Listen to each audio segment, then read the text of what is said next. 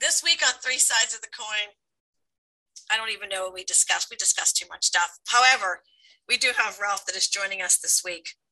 And right there, that makes for a good show.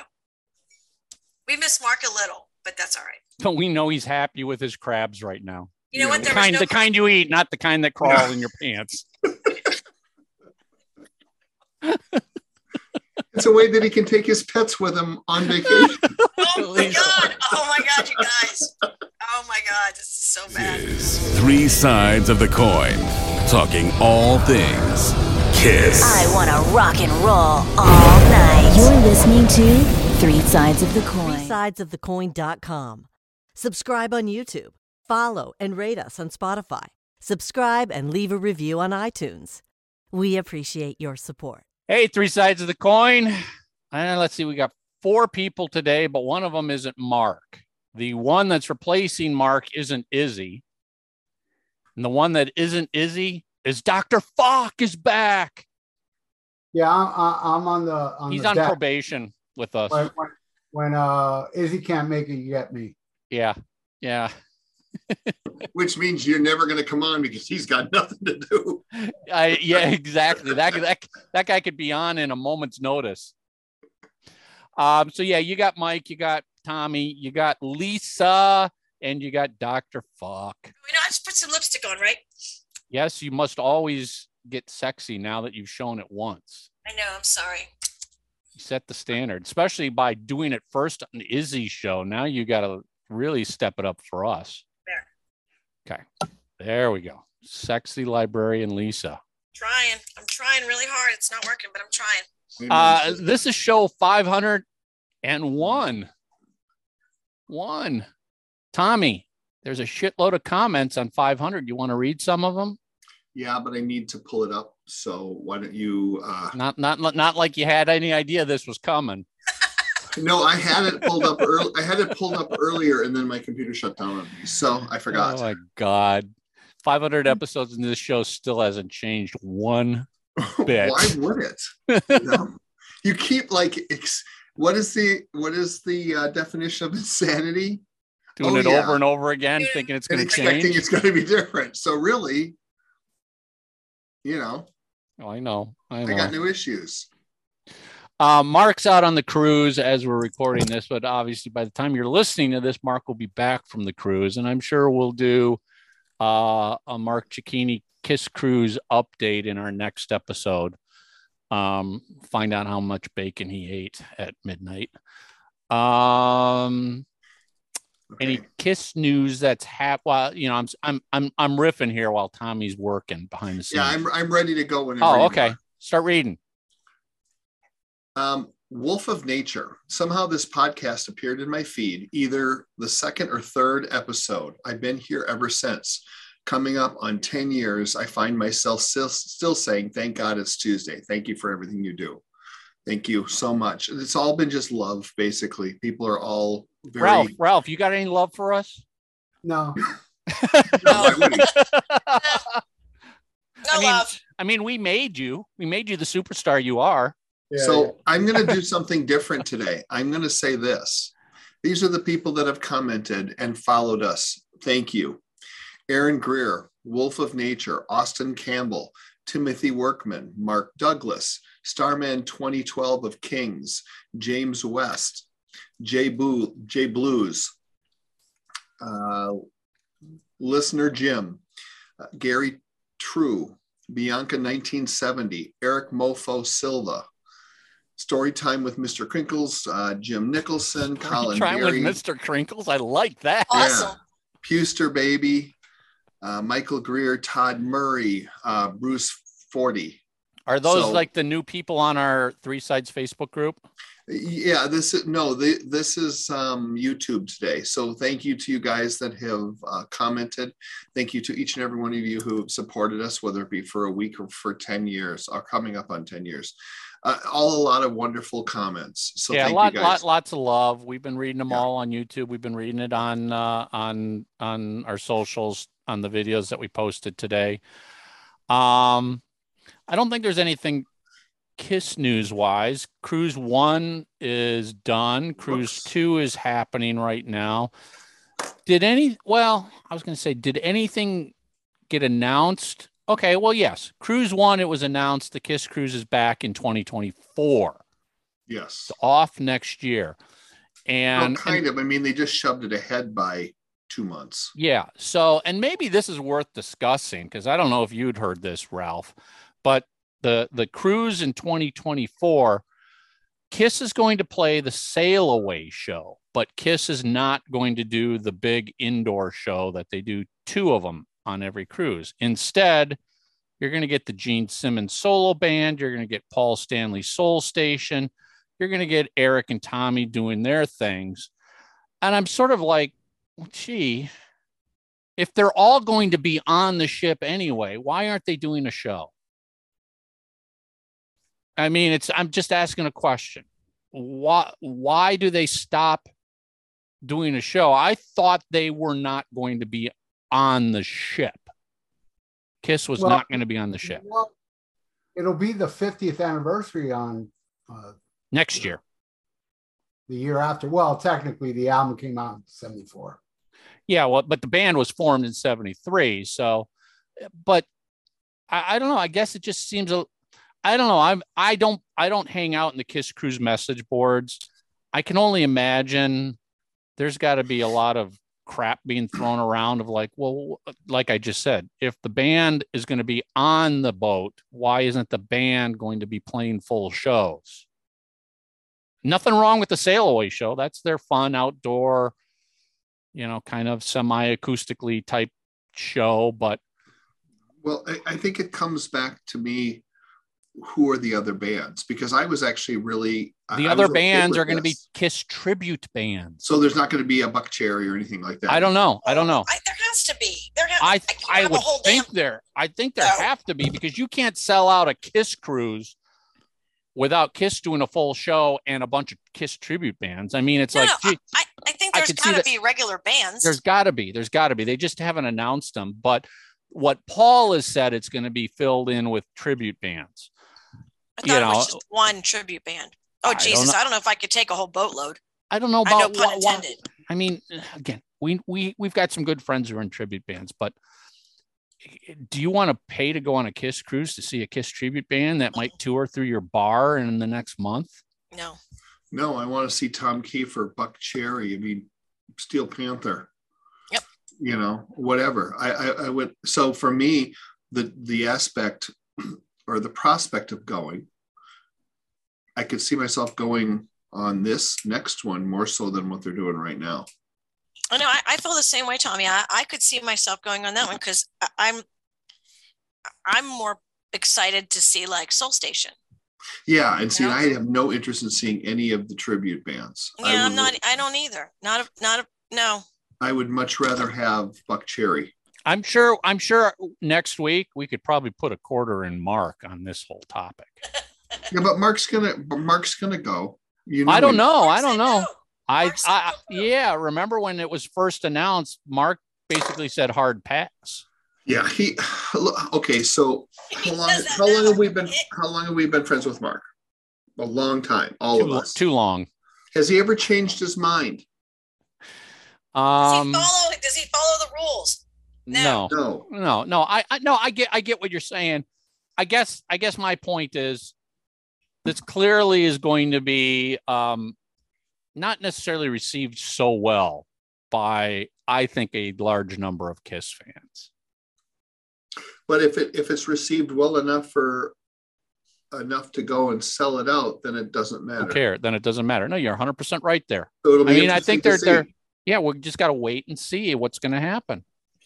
I mean, look, I love going to the Kiss shows, but part of the fun of going to the Kiss shows for me is the whole thing, all the lighting, all the pyro, all of that. Now, even though it's neat to see it in a small little theater on a boat, I'd much rather enjoy it in the full spectacle and then see other bands play. I'd love to see them get Cheap Trick to sail with for the whole thing.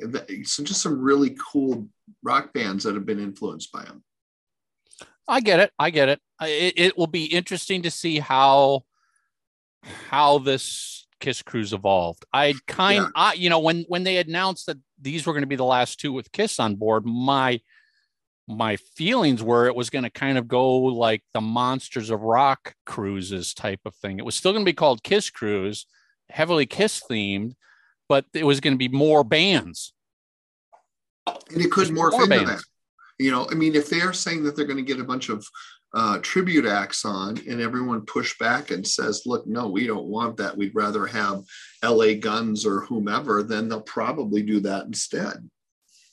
Tracy Guns looked like he was having a blast. Yeah, I saw the videos of that. I mean, he just smiling from ear to ear.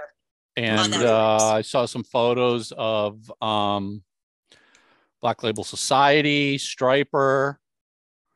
Yeah, I mean, pictures of Midnight Bacon yet? No, Not. no.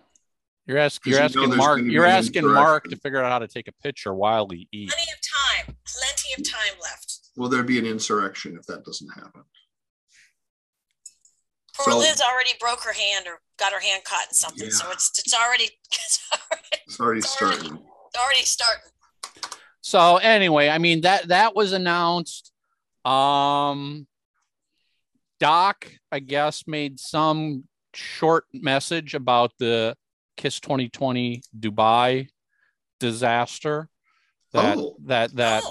Yeah, there's a very short video clip of Doc doing a Q&A, and I'll paraphrase it, so don't take me word for word here, but basically, you know, it's Kiss's name, so ultimately Kiss is responsible and has to deal with this, although he said Kiss didn't get paid and they're in the middle of a lawsuit as well right now, but that doesn't take away from the fact that all these fans haven't gotten what they want. And if that might mean refunds or, you know, getting something that's a little different than what you purchased, but it sounds like they're definitely aware of it. I mean, they've acknowledged it. Isn't this the first time it's been acknowledged by the band? And so wait, the band didn't get paid for that performance either? I don't know if it's I don't know if he didn't go into details. He didn't say if it was he didn't say if they weren't paid for the performance. Maybe they weren't paid by the company that was going to do the DVD and the vinyl releases. You know, I don't know. It sounds like it's quite a mess.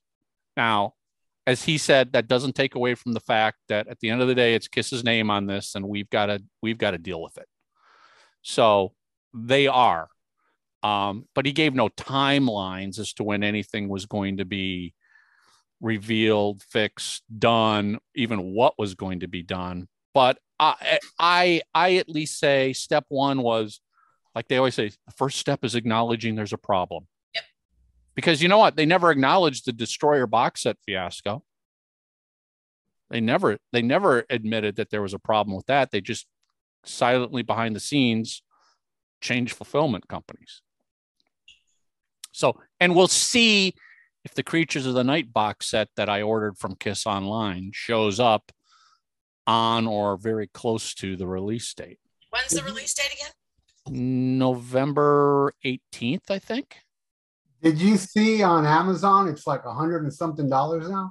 Yep. So for those of you who have been holding off, go to Amazon.com. You can get the basic box set. I don't think you can get the colored vinyl releases, because I think those are exclusive to Kiss Online. And I ordered the colored vinyl release as well as the box set. But yeah, I think it's like $175 on Amazon for the Creatures box set now. And frankly, I mean, you could cancel your Kiss Online order and go place it over at Amazon. People are doing that. Interesting. Another thing that Doc said was on the 50th anniversary, they're going to do 50 shows. Oh, yeah, that's right. 50 shows in 50 countries or something like that. Select, like just the main markets in America. Yeah. So. Oh, he said that too? Because I thought they were only doing like Europe again. Nope. I think it's been mentioned they're going back to. I think Paul mentioned they're going back to Australia. Yeah. We know they're going back Did to they say Europe? They said Europe too, right? Yeah, Europe. Well, this last summer they mentioned they were going back to Europe, but I think on the cruise, Paul either mentioned publicly or told somebody Australia's on the list. So, what is this part of the 100 more dates that Gene talked about months ago, or is the 100 more dates not happening and now it's a 50-date 50th anniversary tour? Is the end of the road tour end and then the 50th anniversary tour begins? God, Did he mention anything about the last show? I think it was mentioned that it still will be in New York. Okay. Well, and we'll figure all this stuff. We'll hear about it in the coming months. Right. My guess is that if it's 50 shows in Europe or 50 dates overseas, like Ralph was just saying, well, then maybe it's 50 there and then it's 50 in the United States. Did he say 50 dates in 50 cities? I think is how he worded it. I think when they do America, it'll be the main markets. Yeah, it'll be the big major cities. Atlanta again.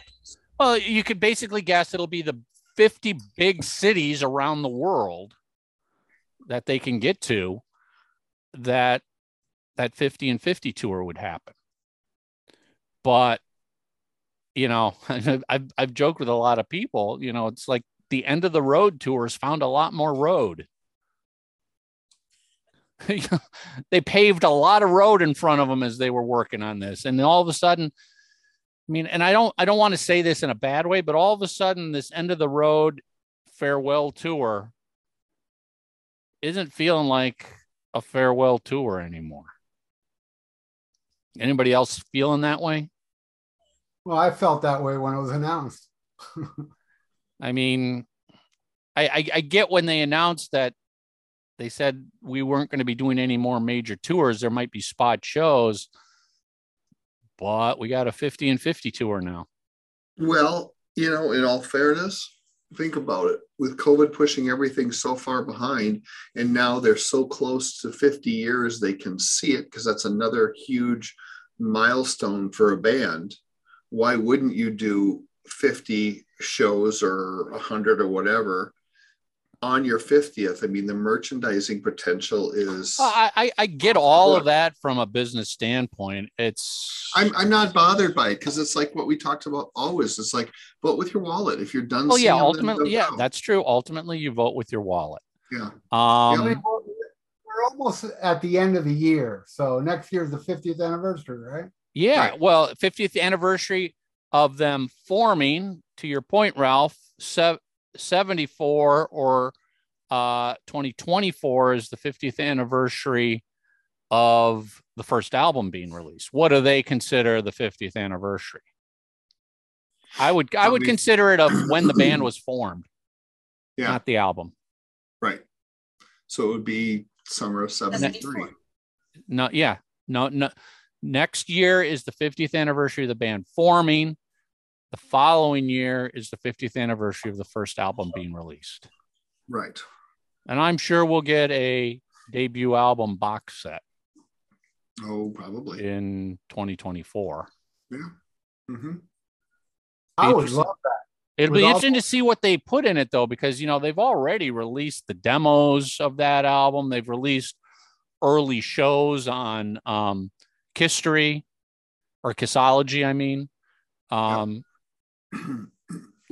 I'd like to think they've got some more stuff in their back pocket that we don't know about. They have some radio broadcasts from 74. Oh yeah. Oh no. Yeah, we know. Yeah, there's been bootlegs, so maybe we'll get soundboards of some of those 74 early shows. I don't know. We'll see. Anything happening in the Ace world? Supposedly working on a new album. I heard it's very much behind schedule. Bruce announced a New Year's Eve very big private shindig type of party in Vegas. He's working with Neil Davis, right? Yep. Neil knows how to put on those big shindigs, and Neil's probably loving working with a reliable artist now that's not going to screw him over. True. Any luck that will change for him, and he'll realize that you're better working with someone like a Bruce who's but totally dependable. The problem is Neil is the guy who, I don't know, financed this Vinnie Vincent album. I don't know if it's a remaster or re-record, whatever it is. So Neil's got money sunk already that, he's stuck. He's got to continue to work with Vinnie because he's got to try and recoup the money he spent. I heard Vinny said about the Dubai thing. What's the big deal? Just take the money. Don't deliver anything. Ralph's trying to be funny, Lisa. It'll work eventually. Yeah. Oh, Ralph. Oh, Ralph. All right. So we have no guest if you don't count Ralph as a guest. He's just one of the guys. But I threw out a topic to everybody here that, we've touched on a lot of this stuff over nearly 10 years in the KISS world and the craziness of KISS fans and the stupidity of some KISS fans, just say it. But after I was out on the road for the start of the Wasp tour, I realized every freaking band has those loony bin fans. You're just realizing this now, Michael? Well, I thought KISS was special. And some of the Wasp fans proved to me KISS fans aren't alone in being special. And what I'm talking about, and this is all about fans today. This is all about the constant complaining by fans. And we can use this in a general term now because, this kind of applies to every single band out there. Constant complaining about set lists, stage shows, original band members. Let's see, the length of shows, pyro used at shows, you name it. Everything we see in any band. What is with the constant complaining? And so I guess what I'm throwing out that we can discuss are some questions like, why do they do it? And what are they hoping will happen by doing it? It just seems like a big frickin' waste of time by fans. And and for me, I do see this. It's like they're doing this because they're passionate about their favorite band. They love their band. But as somebody who works in the music business, it's making me realize, there's the what's those rock camps that people go to learn to be in a band? The rock and roll fantasy camps. Yeah.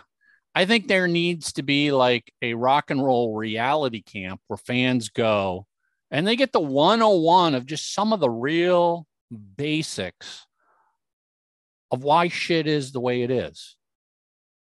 Because, and it's funny so part of Blackie Lawless's stage banter on stage at the first two shows I went to is he brings up the fact that, or did he not do it on stage? Maybe he did it at the private Q&As at the VIP meet and greets. But I know he talked about, it'll come as a surprise to a lot of fans. But bands don't sit around before a tour and go, all right, everybody, give me the list of cities you don't want to play, because we will not go to those towns. Give me the list of countries you don't want to play, because we won't go play those countries. The reality is bands will go to anywhere a promoter puts together a good, reasonable offer. Short of Wasp had dates in Russia, which obviously they canceled those dates. But I think that should be pretty obvious. It's not because the band hates Russia. It's because of what's going on over there. You don't want to go there. But, Tommy, I've heard fans are like, How come the band's not coming to Minneapolis? What do they hate Minneapolis? No. It's ridiculous. Call your promoter, go to your venue, tell them you want to see your favorite band. Mm-hmm. And the more fans that do that, the more the promoters are going to realize there's interest. And I can tell you, because this is something Blackie was talking about on stage, this whole US tour, when it was first booked, promoters had no faith in this tour selling tickets. Like the first show at the House of Blues in Vegas, they thought they would sell maybe 500 tickets. It sold out 1,700 people. Sold out. They had to have been happy as hell. Oh yeah. So obviously, let's dissect that. Why do you think that is? Well, I think, it's been 10 years since the band has toured. Mm-hmm. And again, this can be applied to any band. If you don't have a lot of recent tour history, promoters just love to look back. Well, what'd you do last year? What'd you do 2 years ago, 3 years ago? They look at numbers. If there's no numbers to look at, if those numbers to look at are 10 or 20 years old, you can pretty much just throw them out the window, because it's an entirely different world we're dealing with now than it was 10, 20 years ago. And they're probably sitting there going, well, in general, it's a band out of the 80s. It's just one of those old 80s bands. It's the Quiet Riots of the world. It's the Firehouses of the world. And I'm not dissing on those bands because I got no problem with them. But promoters are just like, yeah, they're good for selling 200 to 500 tickets. That's it. It is what it is. And, this tour, in Wasp's case specifically, I think it's a 35-date tour, and there's already 12 sold out shows on the tour, and there's a whole bunch more that are really close to selling out. Has there been any talk of adding shows because of the success? Well, so he's already announced that offers are in. So next year they start in the spring in Europe, but then after Europe, which is only like not even 2 months, I don't think, in the spring, they've already got offers in to go to South America and Australia. And it's just a matter of logistics and confirming it and making it work. I haven't heard about the US, but I can just tell you from a business standpoint, with promoters going, we didn't think this was going to sell, but all of a sudden it is selling out. Those promoters are, I guarantee you, putting in phone calls to a booking agent somewhere going, yeah, we want them back. We want them now. We want to get in on this buzz, this interest, these ticket sales. And I guess fans, part of that music business 101, fans got to realize, unless you're a band like Ralph, Ralph can just get up and go play tomorrow. He's small time. He's small time. I opened for Ralph, by the way. A lot of these bands, it takes 12 months in advance to plan out tours. Tours of the scale of like Kiss could take longer than 12 months to plan out. And you're not, and that's like talking to promoters, booking dates, moving dates around to fix the routing.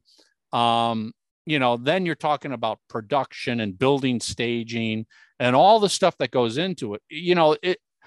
Bigger bands that actually mount real tours don't just do it like you saw in that stupid Australian Kisstory mockumentary that Kiss released years ago, where it's like Eric calls Gene one night and says, hey, let's go to Europe. And Gene calls Doc, and Doc says, sure, we'll make it happen. And the next week they're in Australia or whatever. It doesn't happen that way, people. Never.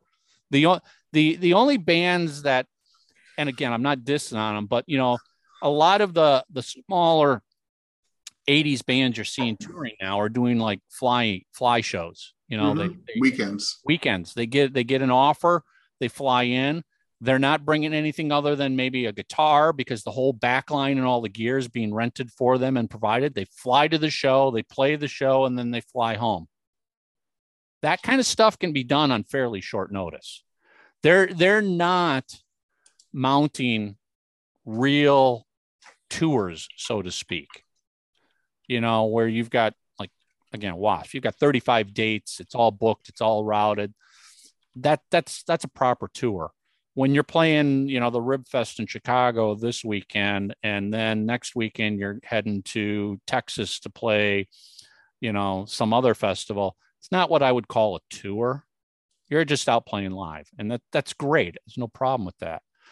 But the I guess the complete lack of understanding that fans have, and the expectations, you know, I'll throw another one out. You guys tell me. I mean, somebody was like, why can't, we've heard this from Kiss fans, why can't the band play for 3 hours? Bruce Springsteen does. Rush does. Not wearing 3,000 pounds of armor. But there's things that there's things that fans don't understand. There's this thing called a curfew. Every city's got one. And if you don't abide by that curfew, then you have to pay double time to. Yeah, usually curfews are 11 p.m. Yep. And if you go to, and I know I've seen this happen, if you go to like 11:01 p.m., you get hit with a huge, not necessarily fine, but union fees go way up all of a sudden. Yeah, don't you have to pay like double time or triple time? Yeah, exactly. So, you know, that sort of stuff is why bands quite often are done and out of there by 11, because of local curfews. And, you know, if you're playing a show that starts at 8:00 and you've got a support act, how do you do a 3-hour show for one band? I mean, that's quite honestly why a lot of bands will play 90 minutes because there's a set changeover they got to deal with, and an opening act will do 50 minutes. So I don't know. I mean, why are fans? It's almost like they don't want to know the reality. They just want to sit here and go, how come Kiss can't play 3 hours, change the set list every freaking night, play the songs I want to hear, and get all the original band members back? I mean, I think, you know, Ralph, you'd agree. In an ideal world, that's what we'd love.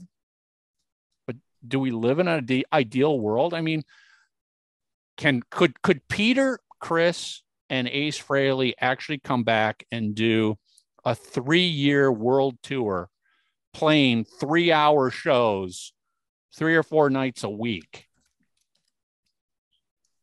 I don't think that's even. No. That you can't even consider that. I mean, again, in an ideal world, if they were young and healthy and everybody got along, sure. But no band lives in that situation. And then, you know, let's not forget the personality issues that go on in bands. You know, the issues that Gene and Paul have with Ace and Peter, and, you know, do they want those headaches back? Tried it twice and it didn't work. Why would they do it a third time? They're getting too old for that shit. They're not going to ever do that again. No. So I don't know. I mean, why do you guys think fans do they do it just because it's the internet and, you know, they love to bitch and complain and stir the pot? Or do they really think they're going to change something? Do they think complaining online, the band's going to go, well, fuck, Ralph Vieira said we should play for 3 hours. I've had enough of this. Okay, Ralph, we're going to do it. I mean, is that what some of these fans think? I think most of them are just lashing out at people that do support it.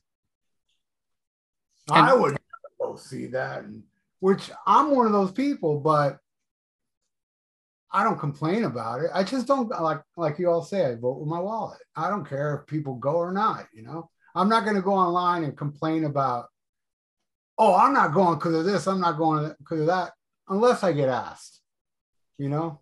But Well, so why do fans want to lash out at somebody else having a good time? I think it's because most people that would do that are miserable, and some of them, I think they do it out of habit and they don't even realize they're doing it. And so I would always ask the question, what do you get out of it? Because if I'm scrolling through my Facebook feed and I see something, whether it be political or whatever, that I don't agree with, I just keep scrolling. I'm the same way. I'm the exact same way. I just think everybody thinks that their voice counts and matters, and it does, but not if you're going to trying to control someone else and how they feel. Well, your voice matters if your voice actually stands a chance of making a change. And again, I don't know of any band that's actually ever, made these changes that fans were complaining about. Okay. Kiss fans have made enough noise. Yeah. Okay. We're getting Peter Criss back. But you know what, too, Michael, are they really, a lot of people don't know the inner workings of that either. Well, that's sort of my point, is like and when you try and explain some of those inner workings to them, they're just like, no. I was talking to a guy earlier who was like, why isn't Wasp using pyro on this tour? I saw them back in 2001 and they used pyro, and I just tried to politely explain, well, in 2003, the Station nightclub fire happened, and that kind of changed the whole land. And we did a whole episode on that with John Watkins about that. And, when you told him that, was he like, oh? No. His answer was, oh, I'm in a band and we ignite our Marshall cabinets. And he goes, and GWAR uses pyro everywhere they go. No, they don't. That's not true. But I didn't know, and I said, okay, fine. No, of course not. But the point is, in 2003, after the Station nightclub fire, live concerts changed, especially live concerts that weren't Kiss level concerts. Yeah. Absolutely. Anything that's theaters, nightclubs, bars, the use of pyro was like gone. It was over. Nobody wanted to be the next Station nightclub. And, but his attitude was, no, I still do it. Now, I didn't even want, at that point, I didn't want to get into are you guys using a licensed pyrotechnician to set this up? And have you gotten, it's not worth it. Have you gotten previous approval from the general manager of the venue? And have you talked to the local fire department? The answer I know would be no, and no. Well, yeah. But I just think that people romanticize things, because I've seen GWAR more times than I can count. And when they're in a place like First Avenue, there's no pyro. They used the smoke, the white smoke things, and they use a lot of fake blood and colored, that type of thing, but they don't use pyro. Well, and I don't know, maybe the guy was a little confused. I don't know, but they've gotten pretty advanced. They can do things on stage that look like pyro. They've got stuff that looks like pyro but isn't pyro. Yeah, that's true. That's a very good point, because there are local bands now that are using it. It actually looks like sparks, but it's actually really not pyro. I don't know what I don't know what it is. I mean, we could have John Watkins come back on and talk about what do people do nowadays that's not technically pyro and flames and using fuel. But but Lisa, to your point, yeah, I think they just don't understand what's going on, how the business has changed and how the business works. And they don't want to know it because they just want to complain that I'm not getting a full pyrotechnic show and I don't get 3 hours.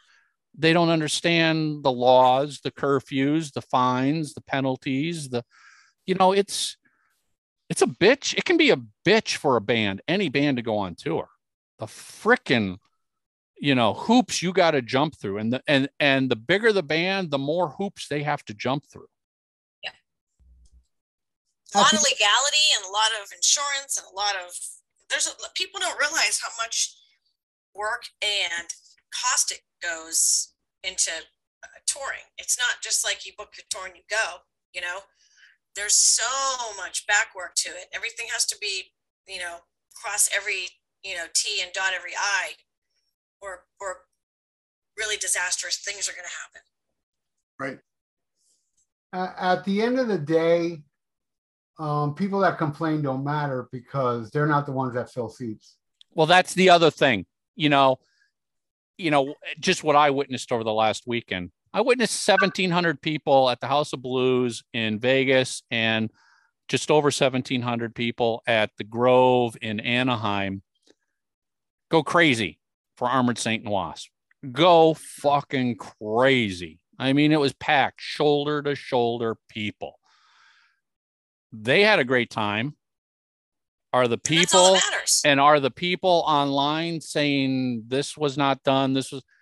What are the odds they were at that show? Probably zero. To Ralph, your point, they didn't buy the ticket. So, you know, in my opinion, everybody can have an opinion, but some opinions have more value than others. And if you bought a ticket to the show, your opinion of what you saw and experienced is more important than a person who didn't buy the ticket. There are many shows that I was like, I'm not interested. I'm not going. Those shows are sold out. I don't matter. You're right. I just don't matter. At the end of the day, people don't care that fill these seats, and more power to them, you know? Yeah. So, but it doesn't hurt me not going. It's just my choice, you know? Well, isn't that, Ralph, isn't that the best part of all this? You've got the choice. If it really bothers you, you just don't go, because if you're hoping to like remake over a band, any band, that's impossible. That will never happen. You're fooling yourselves. You know, you are a fool if you think by going to change.org and creating a petition to make KISS do a 3-hour show is going to have any impact. No, yeah, exactly. And like the whole end of the road thing, everybody was predicting, oh, it's going to be doomed and there's no ticket selling. And because they all had like, you know, that attitude that I don't want to go, therefore nobody else is going to want to go. I want it to fail for everybody else. Yeah. So, you know, if somebody asks me, I'll explain why I don't want to go. If they don't, who cares? But you don't, once you've made your explanation, I think I know you well enough. You're done. You don't keep beating it over the head for the next 6 months every day going, see, it sucks. It sucks. It sucks. Look at this video. It sucks. Look at this video. It sucks. I just say it once and I'm done with it. And that's only if somebody asks me, you know? I just think it comes back to people. Everyone thinks that their voice counts.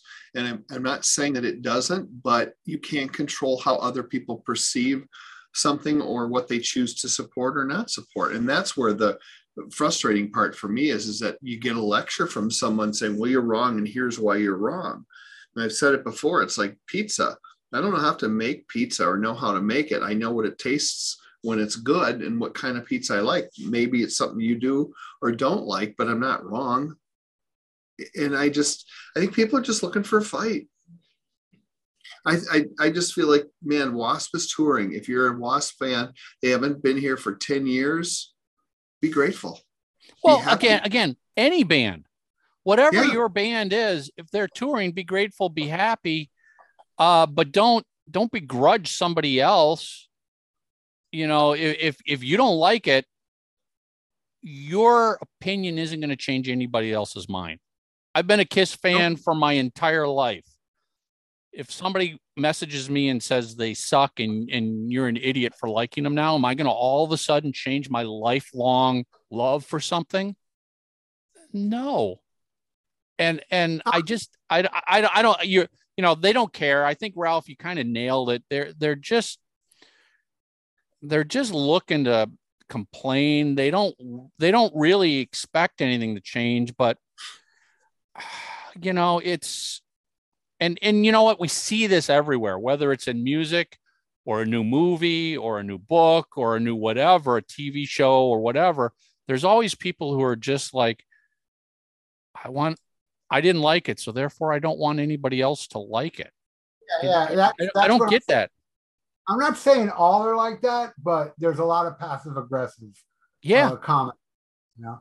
Yeah, no, there really are. I just, you know, and back to like bands on tour and productions, you know, again, we talked about how long in advance it takes a band. The bigger the tour, the more time they need in advance to build staging and work on the stage show and the production and then the rehearsals and everything else. Once that stuff is all set in place, it's not like it can be changed in the blink of an eye anymore. You know, everything is built around the set list. Stage cues are built around set lists. Lighting cues are built around set lists. You know, lighting people is programmed into a computer based on a song starting, and then this pre-programmed lighting happens. It's not some guy sitting, well, maybe it is at your local bar, but it's not some guy with a beer on one side hitting a bunch of buttons like this, turning the lights on overhead. You know, that's not what a KISS tour is like anymore. It's all computerized. So you can't, in order to change something, you got to change basically the whole timing of the show. And whether that means you want to add or remove a song, whether you want to add or remove an effect, add or remove more pyro, it means rebuilding everything. Yeah, like I said, I think this whole thing still goes back to just people like to treat people shitty. Not everyone, but some people really love it. And they want to fight and they want to argue. And there's a certain group of people who are always going to be argumentative no matter what. No matter what Blackie does or any other band member or band, you're never going to please everybody. That's the key point you hit it there, Tommy. A band, and this is to fans, a band can't please every single fan. So if KISS changed their show to please Ralph, what does that mean to all the other fans who liked what they were seeing before the change? You know, now Ralph was happy, but now these other people who were happy are unhappy. You understand? You can't. I think you offended Lisa there, Ralph. She was feeling that. What did I say? You're the one talking. You offended. She just didn't feel safe with you in the Zoom room. Understandable. I mean, you know, let's be honest. Last time you were together, she found her head in your freezer. No.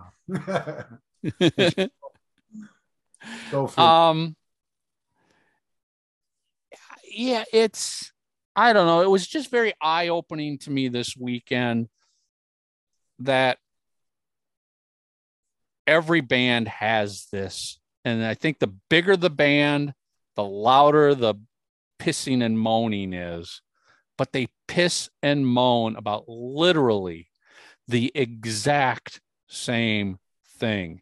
Why isn't Blackie getting back together with Chris Holmes and Randy Piper? Why isn't KISS getting back together with Peter Criss and Ace Frehley? It's the exact same thing. She says her computer crashed. Oh. Nice excuse, Lisa. Sure. You know, and I don't know, you know, we've seen the KISS fans. Why can't they play a longer set list? You know, somebody was like, why is the Wasp set list filled with all these songs? I'm like, because those are kind of the hit songs. You can't go out on tour and not play the hit songs. And honestly, they added back Animal Fuck Like a Beast. I mean, that first night in Vegas, when they hit the first note for Animal, fucking audience just went wild. It was like, oh my God, they're playing it. They added it back on. But here's the funny thing, and I've seen this again with other bands. In the case of Wasp, when they play Animal, when they get to the chorus and they say Animal, the band doesn't sing Fuck Like a Beast. Why? Okay. And people are like, oh, it's because it's a religious issue and they don't like those words. It's like, no, just listen to the audience. The whole audience is singing that chorus back to them. It's this thing it's this thing they do in concerts of like audience engagement and interaction. Yeah. But that's a lame excuse, because if he's making the audience say I fuck like a beast, he's still saying I'll nail her ass to the sheets. I know. I mean, you're 100% right, Ralph. I mean, just putting the song in is what would be against beliefs and religion and any what the verses are just as controversial. Yeah, it's just like, okay, people, it's again, the audience sings it. The audience sings it. I mean, we've been at Kiss concerts where Paul does that and has the audience sing back the chorus or something. All bands do that. They love doing that. That's how you get the audience on their feet and cheering, is you get them singing back. Okay, on the count of 3, I want you to all say boom, boom, boom. 1, 2, 3. And then the audience does it. I mean, it just, I don't know. It was just kind of a slap in the face to go, wow, Kiss fans aren't the only ones. And now it is true. Really, all bands have this level of pissiness. I'll tell you this. This happened to me when I saw Alice Cooper and Ace Frehley, like, I don't know, 4 or 5 months ago. And I admit, I'm a big Ace fan, but I've seen a lot of bad Ace shows. That was a great Ace performance. And during one part, I started filming it with my phone, and somebody left a comment, he sounds like shit. And I'm like, dude, I was like, blame my phone, dude. I know. You know, that's always been the funny thing. Everybody's like, I watched this little video on YouTube filmed on a camera phone and the quality sucks and the crowd isn't excited. And you're like, yeah, well, but 90% of the crowd was behind this person. So how do you know what they're doing? Were you at the show? Well, no, I wasn't. Then trust me when I say that band, the crowd loved what they were seeing. It sounded great there. The loud, and I know this, you know, you record on one of these things, you max out the levels, the input levels, just, you know, it loses great quality of audio. You can capture it, but it ain't what it sounded like when you saw it, Ralph. It was great. It was awesome. I just, like, I'm like, dude, this sounds awesome. Just my phone sounds like shit. You know? Yeah. I don't understand it, you know, and then they want to fight with the person who was actually there who said, Ralph, you it's not that good. And you're like, I was there. No, listen to your video. It's not good. I was there.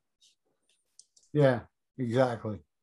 I mean, what are they trying to do? Change your mind, Ralph, to make you go, yeah, you know what? Now that you commented on my YouTube video, yeah, Ace sucks. Yeah, you know what? Looking back at the video, you're right.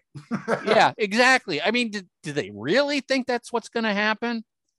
I don't know. I don't think they want anything to happen. They just like they get off on the action of being that way. Right. I'm home bored and you're at that show, and I'm going to let you know that exactly I'm having a better time than you. Exactly. I want you to be as miserable as me. I got warm beer and stale pizza. So you got to have a sucky time while you're out at the show, Ralph. Yeah, Ralph, I hate you. You get laid. Ralph, you're just an old bald man. Should I show everybody? No, I'm not going to do it. Oh, I got the worst mohawk you ever seen in your life. Really? Why is it so bad? Bad hairdresser? You know who I look like? You guys remember Zippy? Or the guy that came on the Ramon show with the sign Gabba Gabba Hey? Oh, yeah. Vaguely, yeah. Yeah. That's what I look like. Okay. Leave the do-rag on. Ernie and Bert. There you go. Well, leave the hat on then, I guess. Yeah, you don't want to see this. Yeah, I mean, I know we've talked about this stuff before, and it just, none of it surprises me anymore. And again, like I said earlier, just keep scrolling, guys. If you don't like a clip or you don't like but someone's saying, just scroll, keep scrolling, find something you do enjoy. Or I mean, this is a big ask, but maybe ask somebody, learn a little bit about how the touring industry works, concert production works, how that stuff works, and what impacts and makes it happen.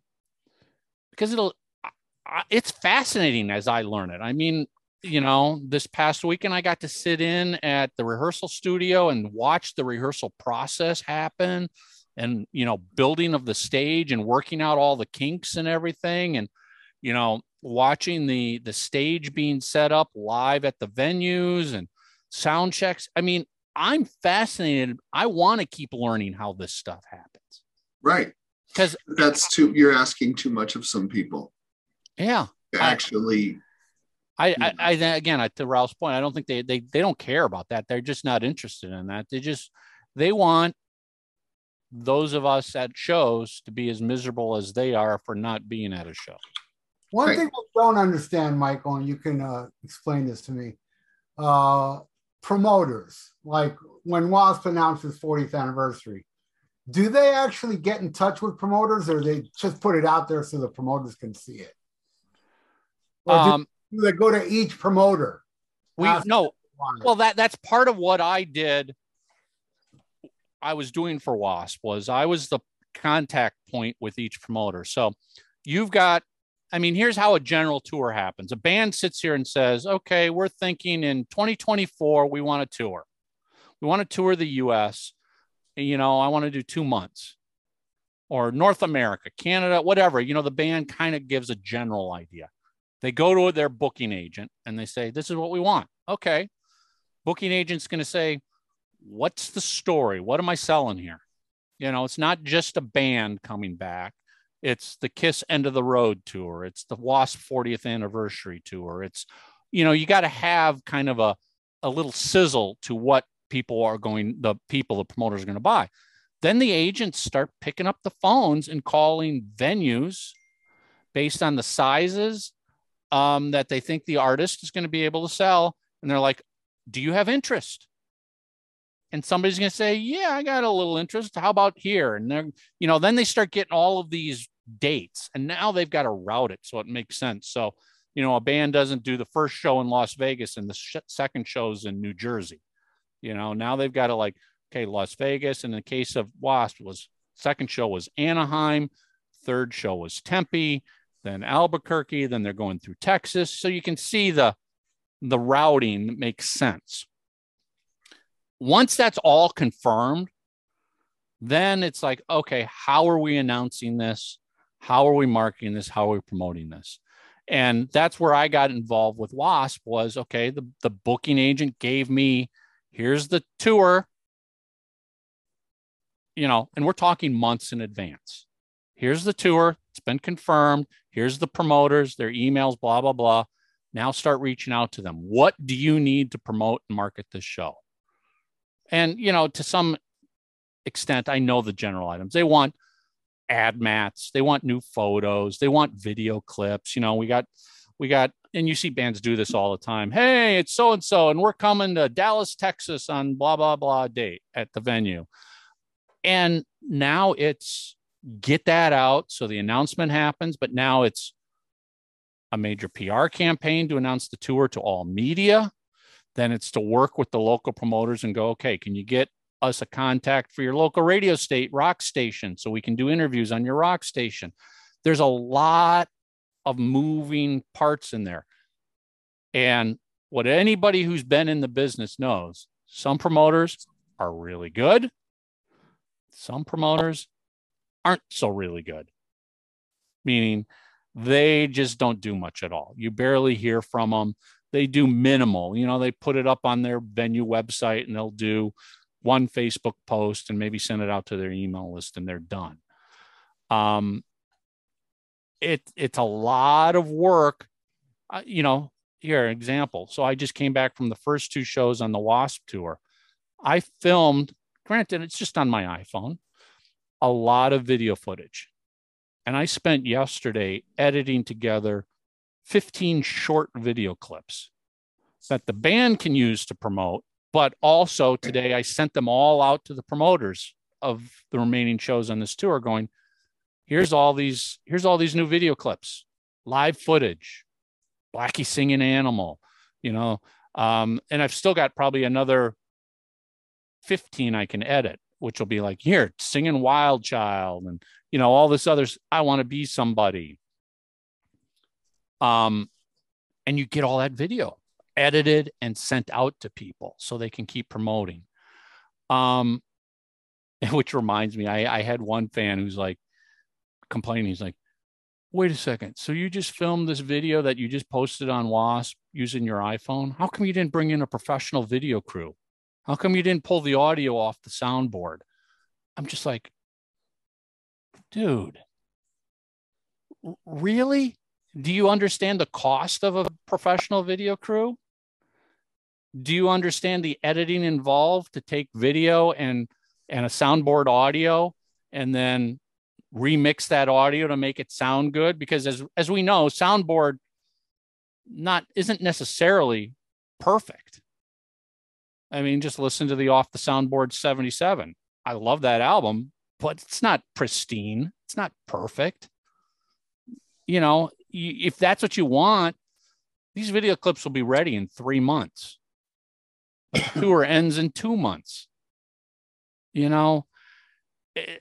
So it's a lot of work to announce and promote a tour, and it's ongoing. I mean, I'm like with the Wasp tour, I'm doing stuff daily now. Next show and following up with fans and getting fans to leave video clips and reviews and all this other stuff. Nobody waits. I mean, the tour doesn't stop because it's going to take 6 weeks to edit some videos. The tour is just going to keep rolling on. I don't know. I don't know about you guys, but hell, if you got good lighting and you've got a good location at a venue, iPhone video is pretty damn good. Well, especially for what you're using it for. Yeah. You're not putting together. I'm not selling a DVD. Yeah. I'm putting it up on YouTube and TikTok. Social media stuff. Yeah. And it's supposed to whet the appetite and give you a perspective of what you're going to see when you go. Yeah. Yeah. I mean, today I posted, I think it's about an 11-minute video clip of the very opening of the Las Vegas show. I was right at the soundboard, so I was unobstructed. You've got full stage, beautiful lighting. It's going to sound best at the soundboard than anywhere in a venue because that's where the sound is being mixed. Turned out great. I mean, it's an 11-minute clip of the very opening medley of 3 songs off the debut album and 1 song Inside the Electric Circus. You're right, Tommy. It's for how it's being used. It's not like we're doing this for a pay-per-view. It's not like we're selling these video clips. It looks 100 times better than someone who's half in the bag standing right in front of you doing this all night. Well, I mean, and again, all bands do this. What I'm doing with Wasp is no different than kind of what I did with Kiss many years ago, what Keith LaRue's doing with Kiss. Keith posts photos, he posts video clips. Yeah. It's not like they took them into a professional studio and edited them and did all. It's like, no, it's a Facebook post to get people excited about what you're seeing or what you can hear. I don't know. Some people just want to talk to ruin it for everybody else, and they don't understand why things are what they are. I mean, frankly, I don't know how I'd get access to the soundboard. I mean, it's not like I could wire the soundboard into my iPhone and pull the audio off the soundboard into an iPhone. You ask for it after the show and mix it. That's how I do it. My videos. Well, yeah. But you've got to mix it. It needs a little cleanup because it's a soundboard. It's got a different audio feel to it coming from the soundboard. Yeah, you can't hear the audience on the soundboard. That's exactly it. I mean, it's what they hear on stage, kind of. And if you want it used for like a live show, and who was I talking to? I was talking to some client that did something like this. And I said, your soundboard audio has no audience feel to it. Maybe you want to fake the audience. Ooh, fake the audience. But really, otherwise you're listening to a live concert that doesn't sound like a live concert. Right. But, you fake that audience to give it a better concert feel, and then people complain that it's a fake audio track. Nobody's happy with anything. Yeah, I'm just over the whole fake thing, and people complaining and saying it's this and that.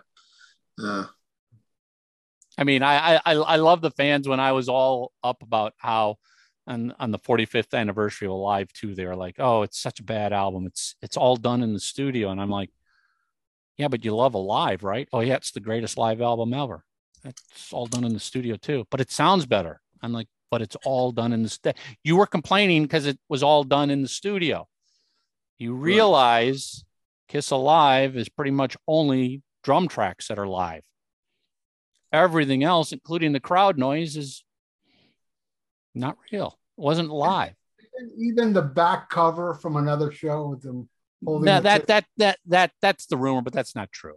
Mark's actually got a bunch of other photos from that session that show that it wasn't. But live albums released by a record label very much are going to be, and bigger bands are very much going to be fixed up in the studio. I love fake live albums. Fake live albums are my favorites. That's why I love Kiss Alive too. It's like the fake energy is incredible for me to hear. Pumps you up. Some of those songs are live though. I Want You. If you watch the Budokan, they touch it up a little bit, but there's certain parts of the Budokan show you can hear that Alive 2 version. Yeah, no. The thing is, no band is ever going to be perfect live.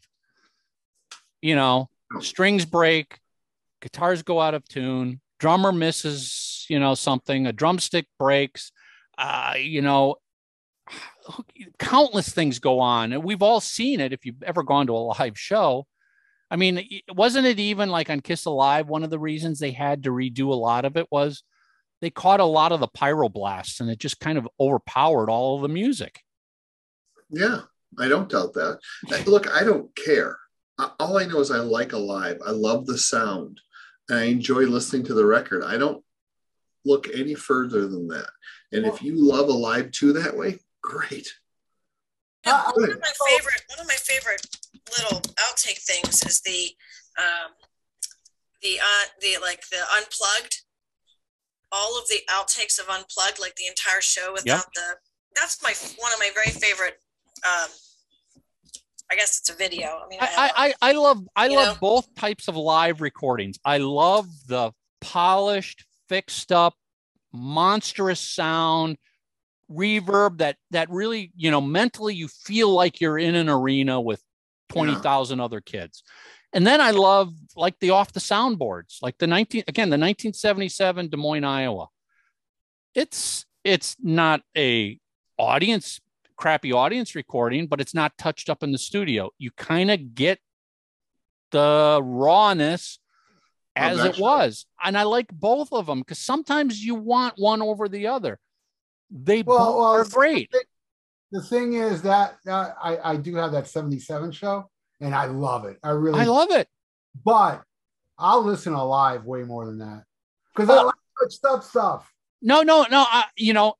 To your point, 77 off the soundboard, I will listen to Alive 2 a lot more than the off the soundboard 77.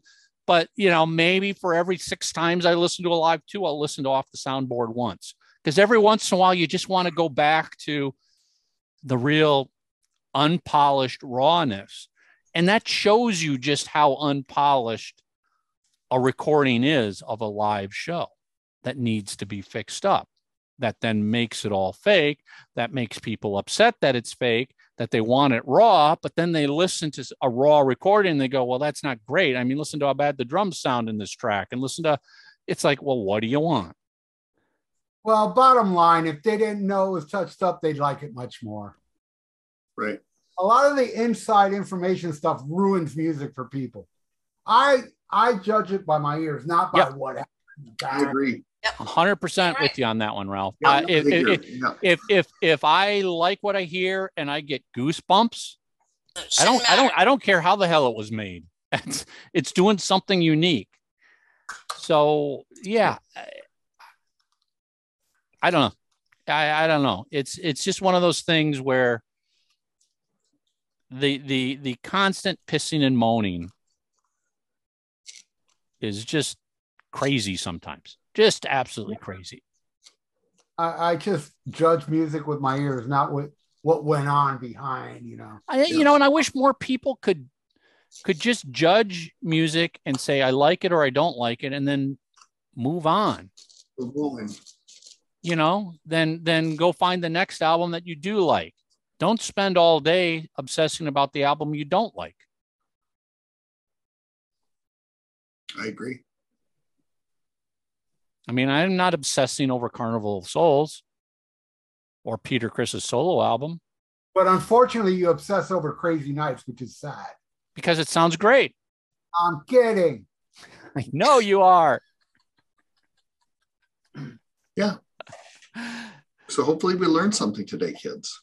I think all we learned is it's never going to go away and it's never going to change. And it's just a bunch of people who don't know what they're talking about and just want to convey their unhappiness. And who knows? I had an argument once because I'm not a fan of Live After Death, the Iron Maiden live album.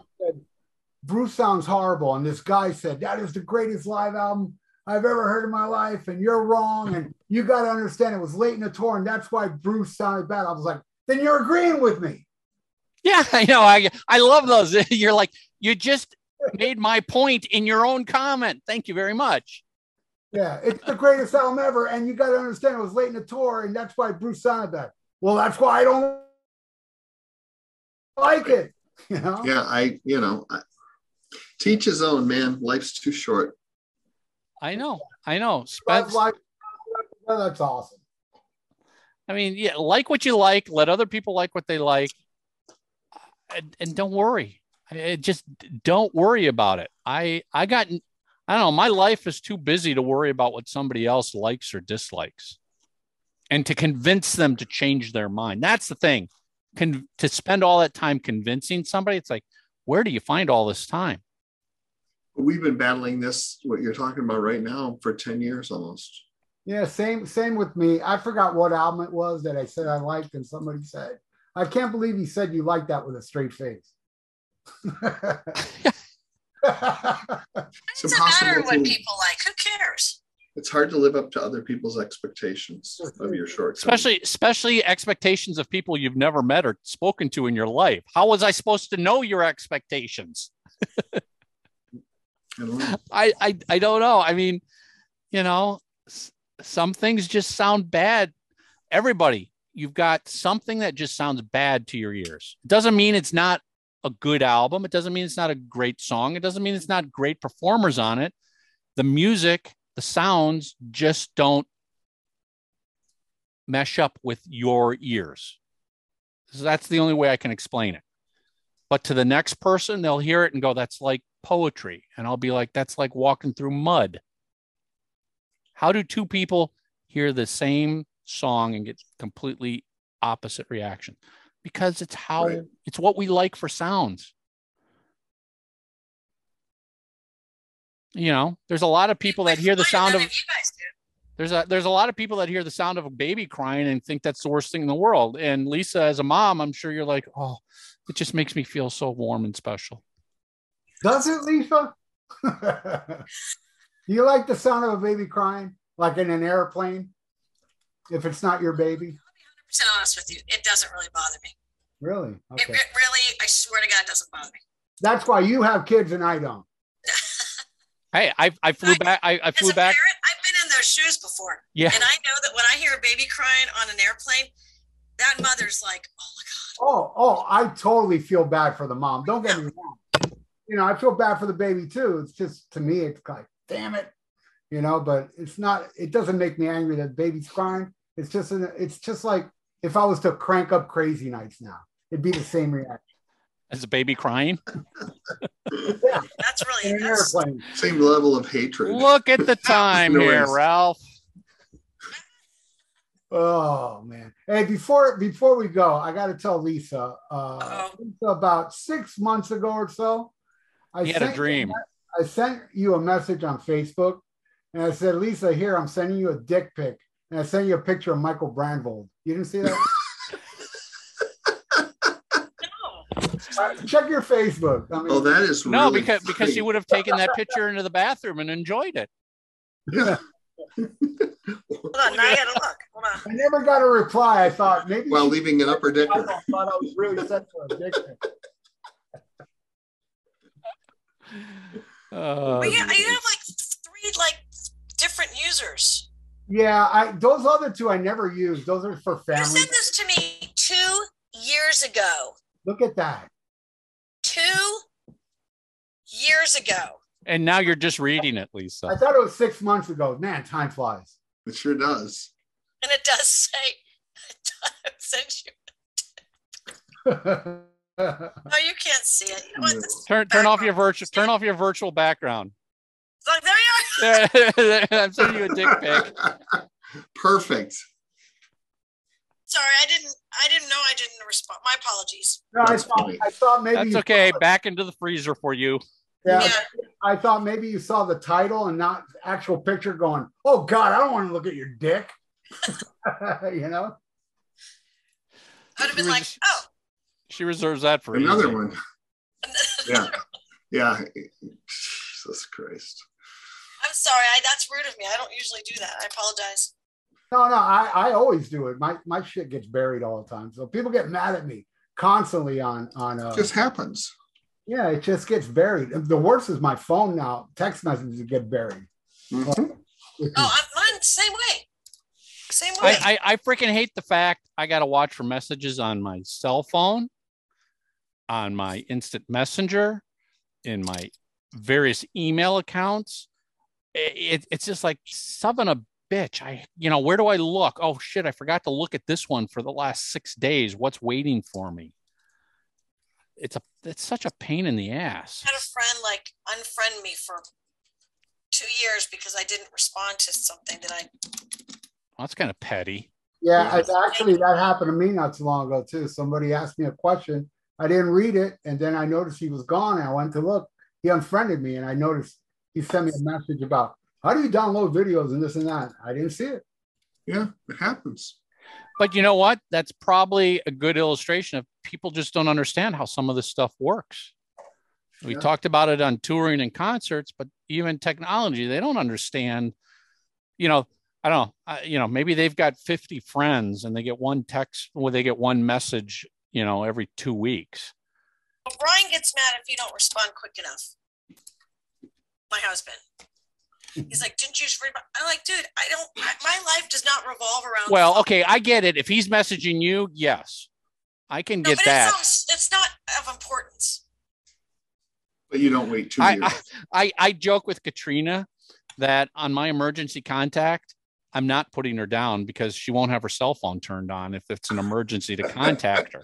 So, Brian doesn't put me down either. He doesn't put me down either. I'm like, did you see the text message I sent you 3 days ago? No. Should I see it? I'm like, I was asking you what you wanted me to bring home for dinner or something like that. It's just like, I can't count on timeliness with Katrina or the fact that she even knows where her phone is because we play the daily "Where's my phone" game.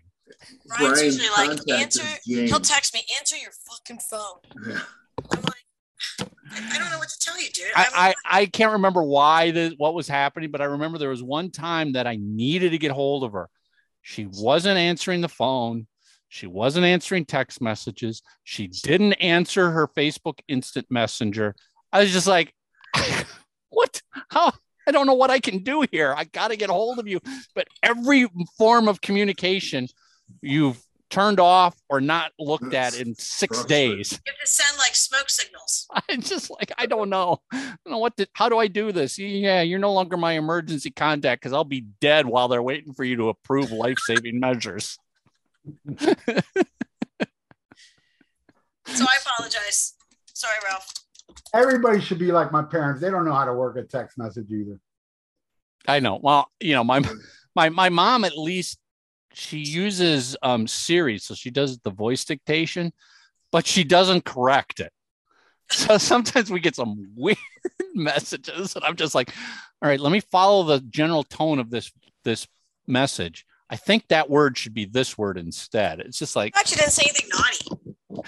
No, that hasn't happened yet. But the funniest thing is, I was at my parents' house like a month ago, and I left my phone at their house. And when I left, my mom noticed my phone there, so she called me. She called me to let me know I left the phone. And then it started ringing. She's like, "Oh." I gotta love parents and technology. My father once, he was flying from Pittsburgh to Atlanta, and he had like a phone that my brother gave, but he never used it, but he had always carried it with him. He always kept it plugged in at home, but carried it with him. So he fell asleep at the gate, and they moved gates, so he missed his flight. So I'm at the airport, and the phone rings, and I'm waiting for him, and it says Dad on the phone. So I'm like, why is my dad calling? I go, hello? She's like, hi, is this Lisa? I'm like, yeah, who's this? She's like, this is so-and-so, the Delta representative. Just wanted to let you know that your dad missed his flight. I'm like, and you hear him in the background, tell her what flight I'm on. Tell her, like, Dad, why could you? He asked the Delta flight lady to call me. Oh, boy. You know, my poor father. I'm like, Dad, why didn't you? I can't see shit. I don't know where to do. I don't know how to work. My dad was the same way.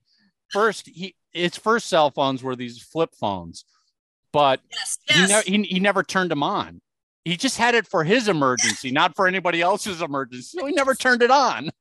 But we finally got him an iPhone because we were like, dude, Dad, if you want to see your granddaughter's pictures that we're texting to everybody, get an iPhone. So he got an iPhone. And I don't know, it was about 2 years ago. My sister told me, because my sister lived near him. She's like, yeah, for about a week, Dad couldn't get his iPhone to work. He'd like, I'm pushing the buttons and nothing's happening.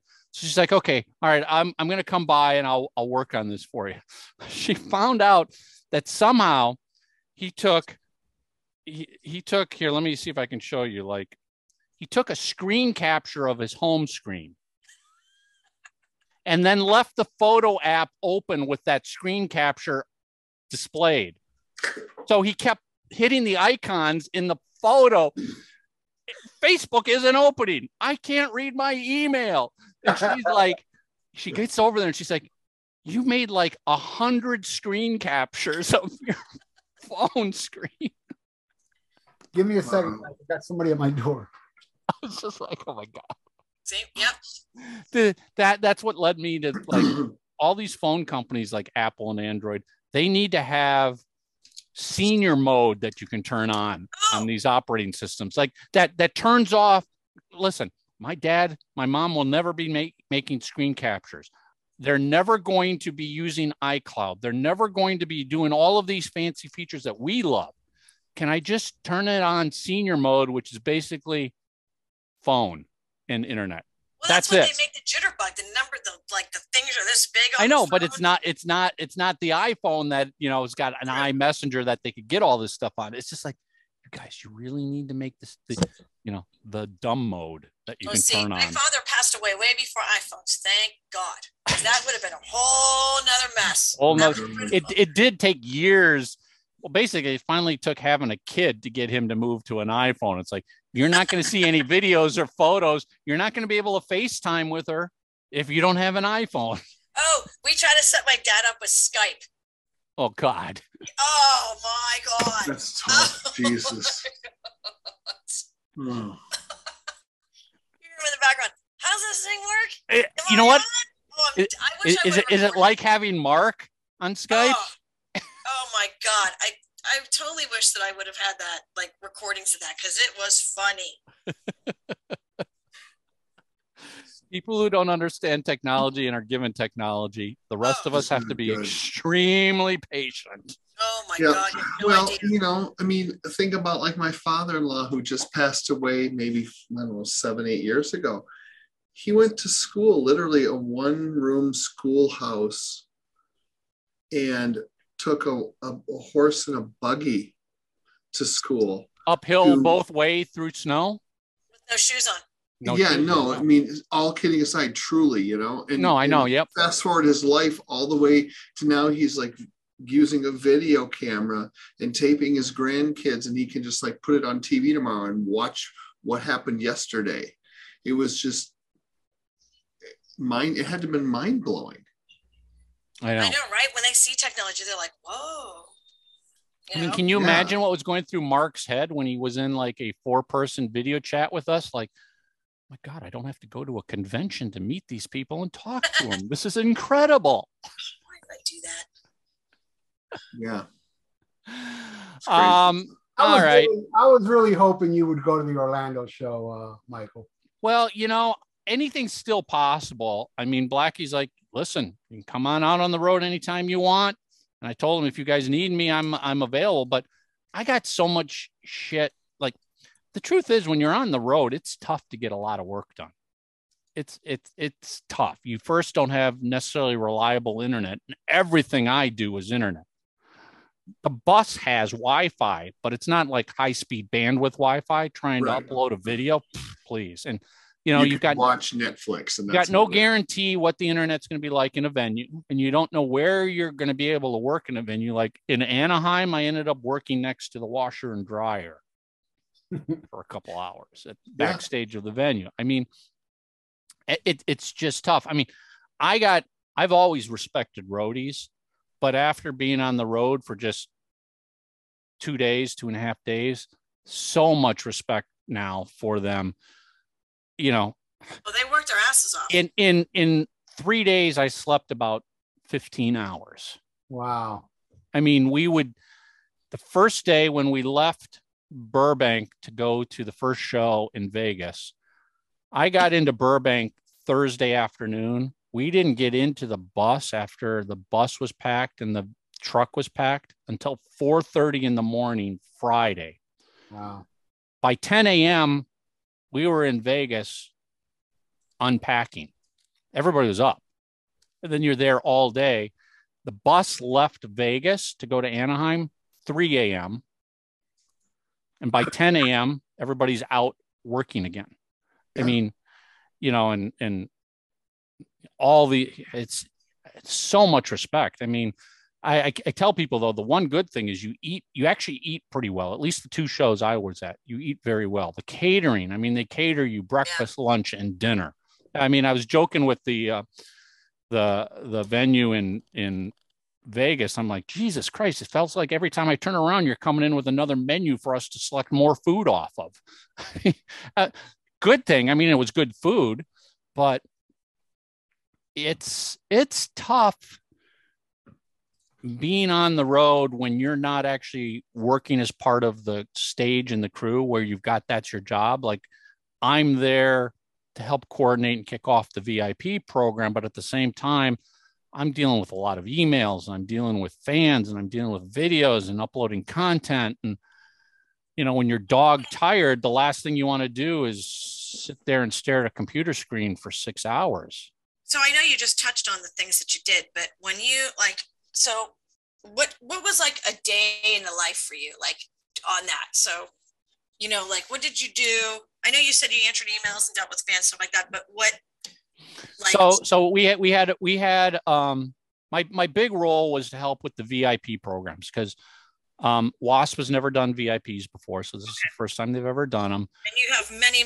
I mean, that's you know, and kudos to Blackie. He brought out a dedicated VIP coordinator who also happened to be their head of security. He's a retired LA County sheriff. But it was like, okay, this is what you're going to run into. You know, this is what I kept telling him, like, fans are going to fans are going to, at these VIPs, are going to do things that are going to really mess with you, but they're not doing it maliciously. They are so overwhelmed with the opportunity that for the first time in 40 years, they get to meet their idol, Blackie Lawless, and they don't want it to go wrong. They don't want to miss it. They don't want to screw up. They don't want to mess up anything. And that can be a bit of a challenge to manage in fans. So it was walking him through that. It was also walking him through all the various things like, all right, you got to be prepared for the unexpected. And what are the unexpecteds at venues? Well, when sound check runs late and you were planning to do the meet and greet on the stage and now they're sound checking. So what's your backup location to do this? Do you have enough security from the venue to help you keep the fans in line? So if they're somewhere backstage or on stage, they're not playing with guitars and drum sets while they're standing in line. And again, they're not doing it because they're trying to steal stuff. They're just like, oh my God, I want to touch the bass. I want to touch the guitar. Yeah, no one does anything maliciously. They just don't. No. Know. So it's like the big thing is being prepared for all the freaking unexpected stuff and how you got to fly by the seat of your pants. It was stressing that at the end of the day, the absolute most important thing that has to work right and come out is the quality of the photo with the band member. That's it. Yeah, if that photo sucks for what a multitude of reasons, because your battery died, do you have backup batteries?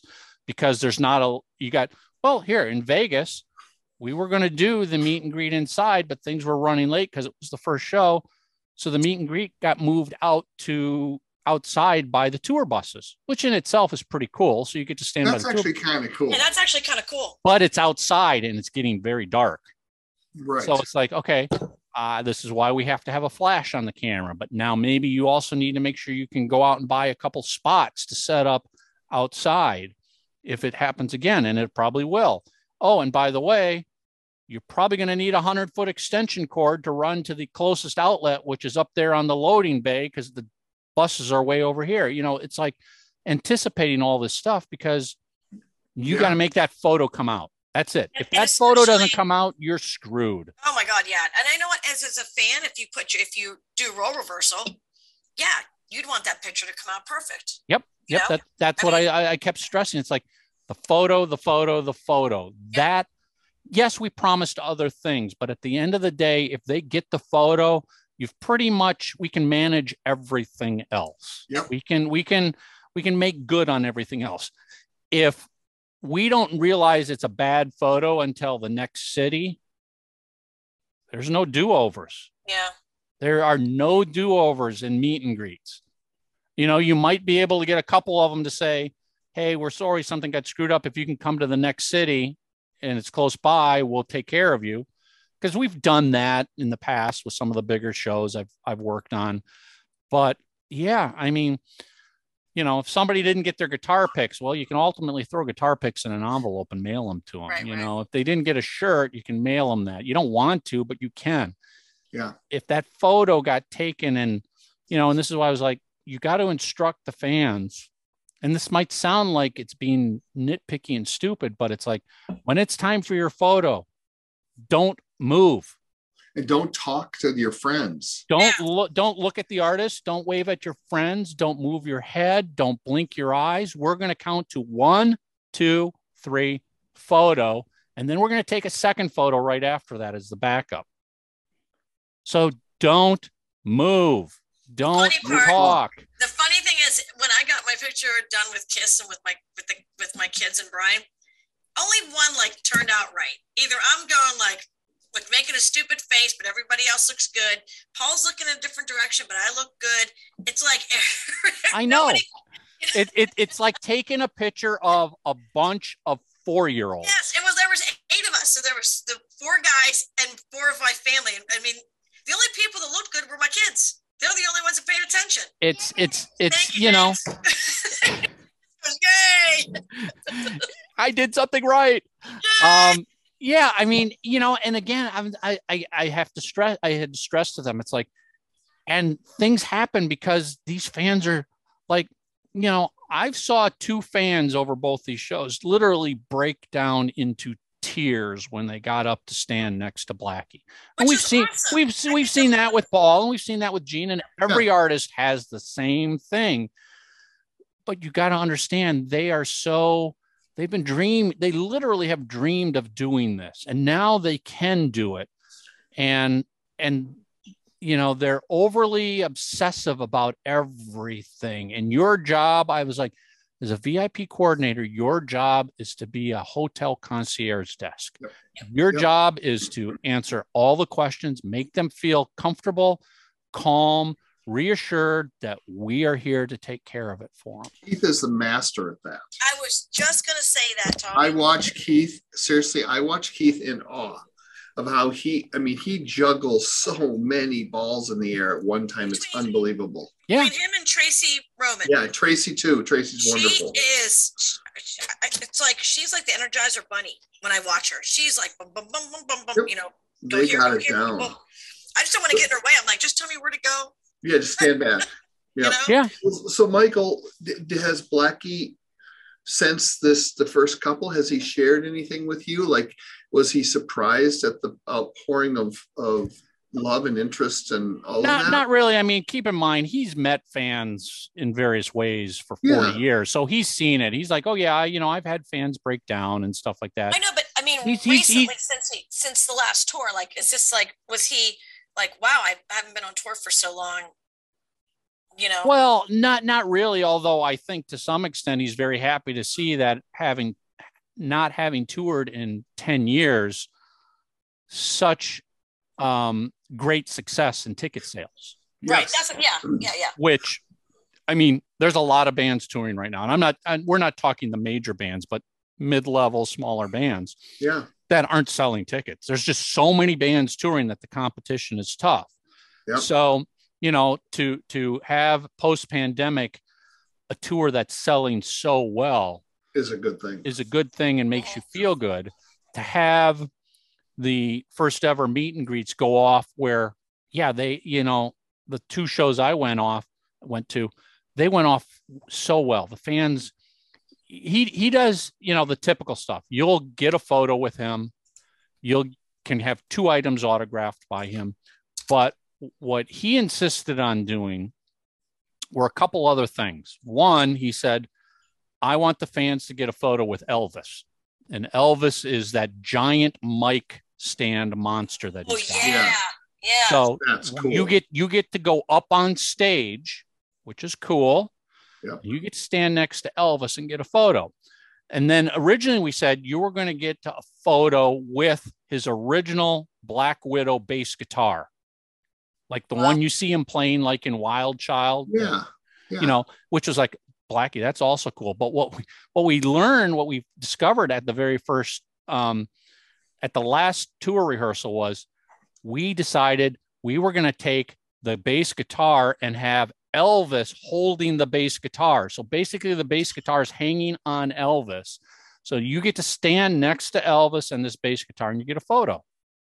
Cool. So that was one of the things he insisted on doing. The other was he wanted to do a very kind of intimate Q&A with the fans. Oh, so that's really cool. We only do 25 fans at each VIP.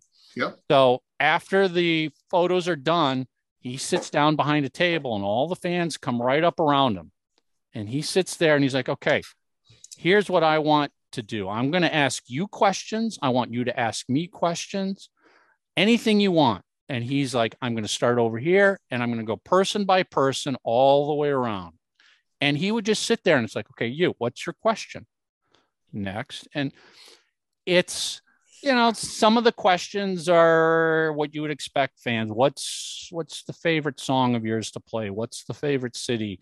But other people have really dug into deeper questions where he sat back and, you know, he pauses for like 10, 15 seconds thinking. And, you know, being around artists, you know, that question stopped him in his tracks because he's got to think of the answer. It's not, right. I know the canned answer because I've given it 100 times. He's also had a couple times where someone's asked him a question. He's like, I like that question. That's a question a reporter would never think to ask me. Great question. And cool. you know, and he'll kind of get into, you know, it might be a minute he spends in that question, but he might ask them a question back about what they asked. And it's very intimate. And there's a couple cases where, you know, some you know, like one girl was like, you know, I've had hardships in my life and this has been my dream. And I'm so happy I finally made it. He stood up and he's like, come here, I want to give you a hug. Aww. And she just comes up, you know, wraps her up, gives her a big bear hug. I mean, you know, they're in tears. And, you know, I don't know if you guys saw the post I made yesterday or the day before about, you know, being able to witness that and to be part of it. It's hard for you not to tear up when you watch a fan get that way, because you, I mean, and frankly, we've all been fans of somebody at some point. I was just going to say that we've all been in those shoes before. We've all been in those shoes before. We remember somebody, something, maybe it's not a band, maybe it's a movie star, maybe it's whoever, where you got that moment and you know what it meant to you, and to help bring that moment to other people is pretty freaking cool. And to see how they respond and how important it is. We had one girl. I mean, here's an example of everything that a VIP coordinator I was telling you got to be prepared for. First show's Vegas, second show's Anaheim. This girl bought tickets to the Vegas show, accidentally bought the VIP to the Anaheim show. So we find out and she's like, oh, but I'm in Vegas. And I was in Vegas because she's in stage 4 renal failure. Oh. Ooh. So this was the whole reason of the trip, was to go see Wasp and do the meet and greet and everything else. And I was like, you know, I was like, Jason, who's the VIP coordinator, I'm like, this is a moment where it's just like, yeah, we can move you. Okay, we already sold 25. What's 2 more people? You paid already.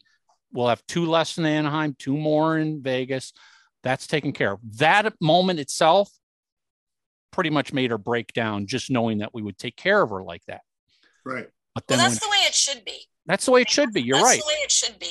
And, I mean, and you know. And then when she finally met Blackie, biggest hug, she broke down in tears, you know, because of what it meant to her. And she's like, I'm in stage 4 renal failure. This is all I wanted to do. And, you know, that's where I've told people, I'm like, how somebody and why somebody wants to spend their money on a meeting an artist, it's none of our freaking business, because you don't know why they are doing it. Some of them are perfectly healthy and they're just doing it for fun, but there's other people that, you know, this might be the last thing they can do. This was a long-term dream of theirs. This was a reward for getting through cancer treatment, whatever it might be. Nobody gets to take away, you know, it goes back to the pissing and moaning. If somebody wants to spend $350 to meet Blackie Lawless because that's meant so much to them, shut the fuck up. That's right. Absolutely. I mean, just shut the fuck up. I mean, you don't have to spend the money.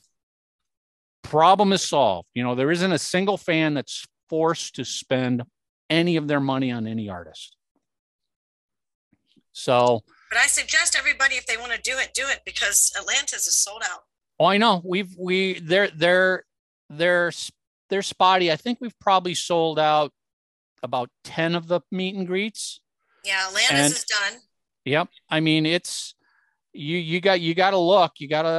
Don't wait, you know, thinking you're going to get there. There's a few left for Pittsburgh. Of course, the only ones I care about. There's a few left for Pittsburgh, but Atlanta's is sold out. But I mean, there's not even many seats left to Atlanta either.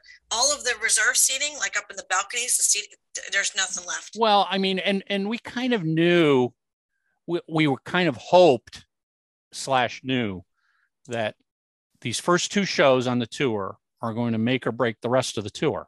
It's kind of that way with every band, you know. Does the show look good? Are they selling out? Is the audience loving the songs? All that stuff. The videos getting posted look good. Are the comments posted online looking good? And, you know, if it is, it's going to push all those other shows that are that close to selling out. Like by the time, so Vegas wasn't sold out the day before, but the day of, there were like 20 tickets left. By showtime, it was sold out. Right. So you can't. And the thing about this tour is it's not like arenas where they release seats the day of.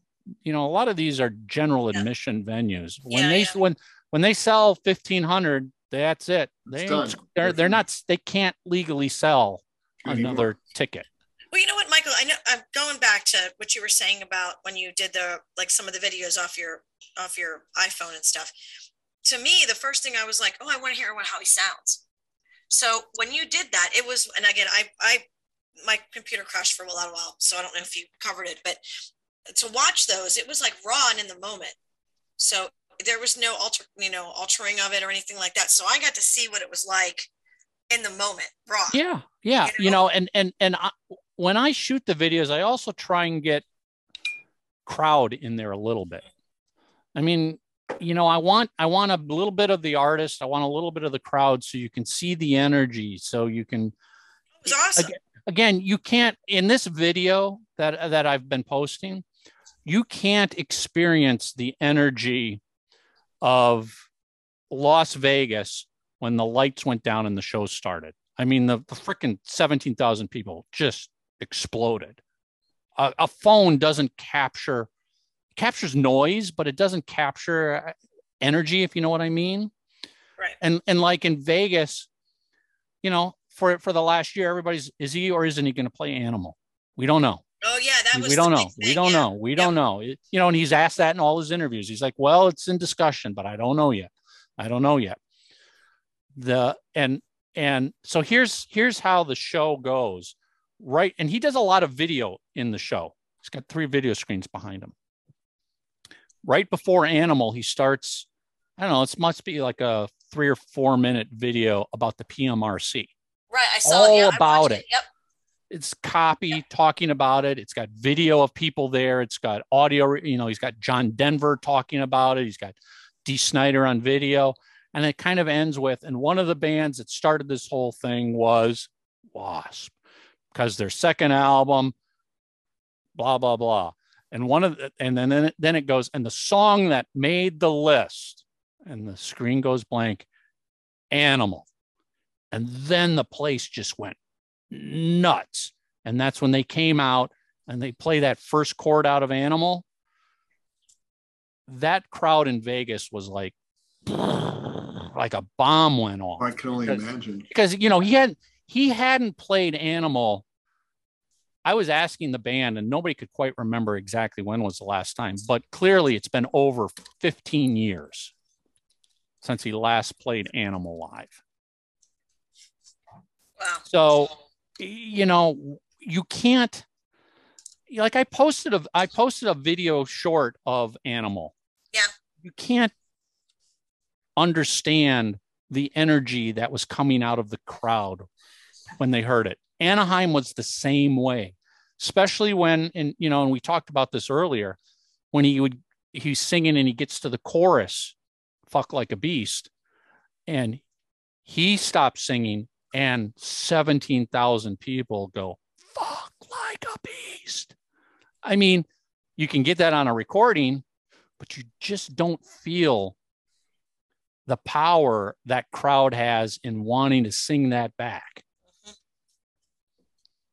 And, the crowd was, again, every fan can debate set lists till we're blue in the face, but, Wild Child people erupted. I Want to Be Somebody people erupted. He played a medley of songs off of Crimson Idol. People were loving that. Did play some stuff off Crimson Idol? Yep. Very cool. Yep. So, it felt like there was 10 years of pent up demand that just exploded at these shows. So, have fun. If you're at the show, you're going to have fun. I didn't see anybody leaving. And if you're not at the show, don't worry about the person who's there. I mean, that's their life. That's their money. It's their time. It's nothing. It has zero impact on you if Lisa Martini has a good time at a Wasp concert or a Kiss concert. What did you think of Armored Saint? First time I ever saw them live, monster, man. Oh, they sound awesome. They are so amazing live. Freaking awesome. I recommend go early because I saw some complaints. I think it was in LA. For the California show where people only saw half the set because of line getting into the place. So get there. Yeah, early. well, yeah. I mean, and I did take some videos in Vegas of that. I mean, the lines to get into the venues are freaking. I only went to 2, but you know they're long. It reminded me of the old days of metal concerts. It's like when people were lining up at 5 p.m. for doors that opened 2 hours later. I mean, it was just. It felt so good. It felt like a classic 80s tour.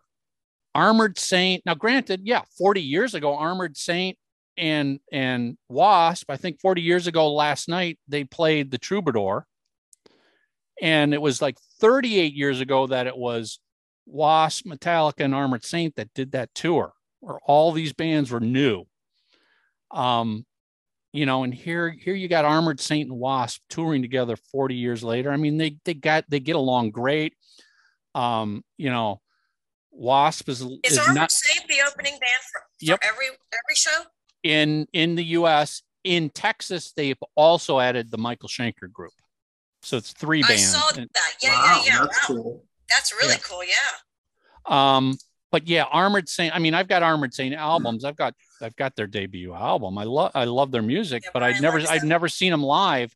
So in Vegas, I made a point to watch them. It's like, you know, it's not a flashy show, but they're not a flashy band. They're a band that is just monsters. They just, you know, they hit you between the eyes. They sound great. Lots of energy. Wasp lets them put their banner up behind them. They get to use. So Elvis has his own little mini platform stage that he's connected to. Because the funny fact is, Elvis is so freaking big and heavy, and it's on springs, so it can lean forward. So in order to prevent it from toppling over, the base that Elvis is attached to has 800 pounds of concrete blocks in it. But isn't it screwed into the stage or something too? Well, Elvis is screwed into his own mini stage, and that mini stage is filled with 800 pounds of concrete. Got it. So it doesn't, because I mean, if you've seen the photos, you know, Blackie, especially at the end on I Want to Be Somebody, Blackie crawls all the way up on the top of this thing, and you can lean forward and you can lean all the way back. Springs. Yes. I didn't know it was on springs. Well, it's like 4 giant, like truck suspension springs that are in there. That's cool. I'm looking forward to this next week. Yeah, I mean, it's. You got it coming next week to you. Oh, mine's the day after Thanksgiving. If you're a Kiss fan, you're gonna love the visual of Wasp. I mean, it's It doesn't have pyro, but it's a stage show. I mean, it's it's a circus stage, so it's so cool looking. Yeah, it's a very old school kind of dark sideshow circus staging. He's got Monty, the monkey on the side of the stage that does this. He's got skulls hanging up there, and and the lighting is actually really good. They took, and they're using obviously a lot of overhead lights, but they put a lot of lighting on the stage that lights up like old vaudeville stage lights. Nice. So it light the talent. You guys can actually see the band. Yeah. I mean, they did a great job on this production. I mean, you know, he described it as basically, you know, we put together a pseudo arena style production that we're bringing into theaters. Yeah. And they are, you know, they are. I mean, it's not just rolling their gear up and setting up on, you know, a drum riser. There's backdrops, there's props, there's all sorts of stuff that's going on. But yeah, Armored Saint sounded freaking amazing. It's going to be a great tour with those two bands. I mean, seriously, I mean, if you're an old school metalhead, this tour is just perfect. It's just it's like, why didn't you see this in the 80s? I mean, you missed it then. Come see it now, because this is great. I'm going. You're going to Orlando. Right after Lisa. I think it's a couple days after Thanksgiving. And mine's the day after Thanksgiving. You're in Georgia, right? Yeah. You got tickets, Lisa, to the Atlanta show? No. She look at her. She's twirling her hair. I know. She doesn't. You have to twirl more than that to get tickets, Lisa. Yeah. And Mr. Harry is going to have to make an appearance. Did you see the thing I sent you? The little Mr. Harry sticker? Oh, yeah. Yeah. I was like, oh my God, really? I'm sitting right in front of this sticker? Really? Fantastic. Oh, God. Yeah. Now, Tommy, you'll see him in Milwaukee. Yep. I'm excited next week. Yep. Yeah. This Sunday, I'm seeing Metallica. I know. How'd you nail those tickets, man? Tickets cost over $1,000 because they're playing a little. Oh, you're going to that thing? Yeah. Oh, awesome. Good for you. Yeah. I You showed Mr. Harry to somebody? No, but I will. Yeah, got me a free ticket. So, dude, that's awesome. That's a score. Yeah, they're only That's a big score. Wait, what? There's a Metallica Raven show in Florida that's a tribute to Johnny Z and Marsha Z. Johnny and Marsha Z. So it is a one of a kind tribute show. Yeah, they're only playing songs off the first two albums. Really? Yep. Wow. I'm very excited. And it's a small venue. I mean, it's at the Hard Rock. Yeah. Hard Rock Live. Wow. It's sold out. Oh, Yeah. You must have really did show the Harry, didn't you?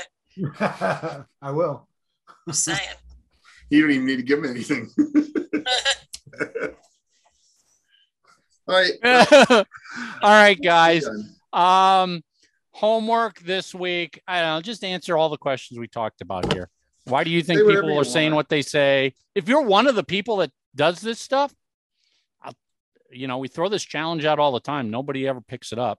Tell us why you do it. Yeah. Tell us why are you doing this and what are you hoping to achieve? Mm-hmm. But it works. Nobody ever picks it up. I mean, you're not hurting anything. It's still going to be, you're not the ones that they're looking for to fill seats. No, the seats are already filled. Yep. The seats are already filled. You're not changing the show. You're not changing any other fans' love for any band that you're bitching about. It's just not going to happen. It's true. They're going to have a good time. I'm still waiting for the fan to come along that can convince me that I shouldn't like Crazy Nights. Haven't met it. Mark can't do it. Ralph can't do it. Give me time. He'll figure out a way. So yeah, that's your homework. Don't forget about Three Sides of the Coin Radio. Just head over to threesidesofthecoinradio.com for all the info. And that's it. We'll see everybody next week, probably with a cruise update from Mr. Cicchini. And also check me out on Brave Words. Yes, Ralph is contributing video content, short video content to Brave Words. We're letting Ralph be Ralph on Brave Words. Woo-hoo! Thank you, Michael. You bet. All right, guys, that's it. Ralph, plug your channel. Almost Human at YouTube and the Rock and Metal Combat Podcast on Spreaker or wherever. As long as the Almost Human YouTube channel still gets people every once in a while hating on me, I'm happy. No, but they will after they see me on the show this week. Well, won't they hate on you a little bit more of like, fuck you, Ralph, why are you there? It's a combination. They hate on both of us. Good company.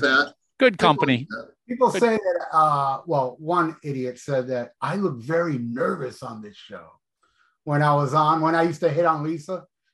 Yeah, I'm very nervous and I'm hitting on your phone. When you used to? Well, that it'll come back. You know. Okay, I'm just making sure I still a little slighted there a little bit. Listen, how can Ralph be nervous? He's got her head in his freezer. You have something to say? Leave a voicemail or send us a text message. Call 320-515-4777 for Three Sides of the Coin. Provided by LarryDavisVoice.com and by JessicaMarsVoice.com. That's Mars with a Z.